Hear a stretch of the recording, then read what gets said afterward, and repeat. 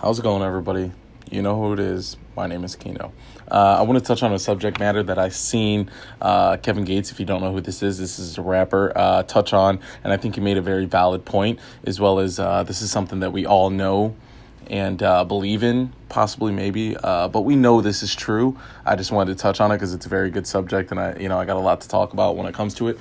Is he mentioned in an interview that he just recently did with Sway, and he said that when it comes to Mac Miller, it's almost like basically what I said, okay, if you go listen to my Mac Miller episode. But I just agree with him on the point that he did make. Is I don't like to believe that Mac Miller has passed away, because energy is forever. Energy cannot be destroyed. It cannot be created. It's just forever.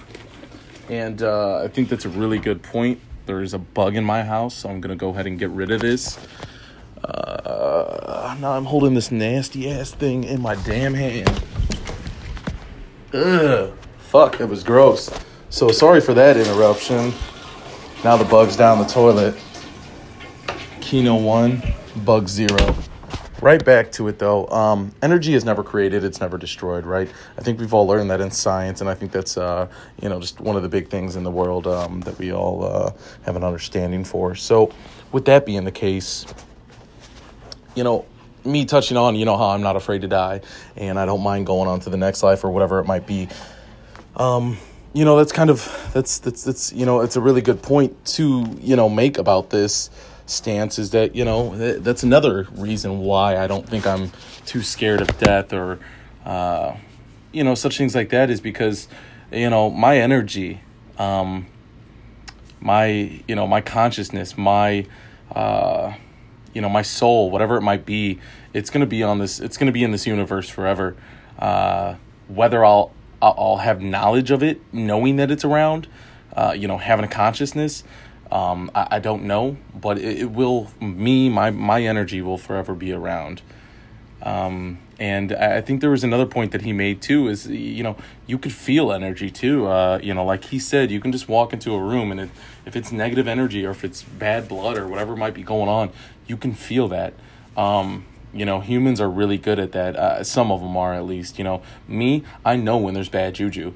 I mean, I can literally sense out a person's, I think that's really why I'm a good talker, and why I've always been a good, observer of how people, act towards me or around me, or just people's personal thoughts about me, because I wouldn't even call it mind reading. I just call it energy reading, in a sense of I just know when someone's not happy with me, or I know when somebody's extremely, head over heels for me, or loves me, or doesn't want to be around me, or wants to be around me, or is really enjoying themselves around, you know what I mean? Whatever it may come to, I just know when, or even when a group of people, enjoy my presence there or do not enjoy my presence, or if there's one or two that don't like it, or one or two that does like, and the rest don't.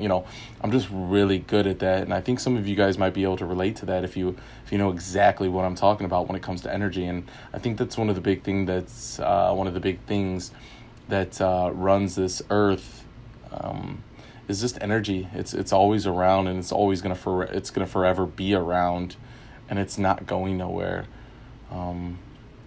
And that's, I guess, kind of all I got to say about that. Maybe I had more. I think I thought I had some more.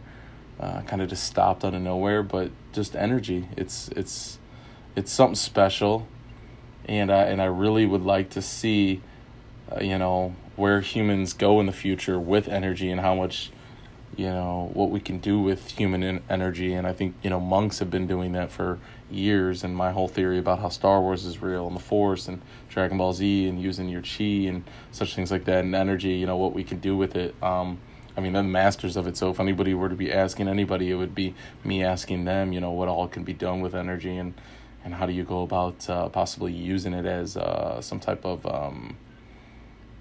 we can already kind of use it as a power if you know how to.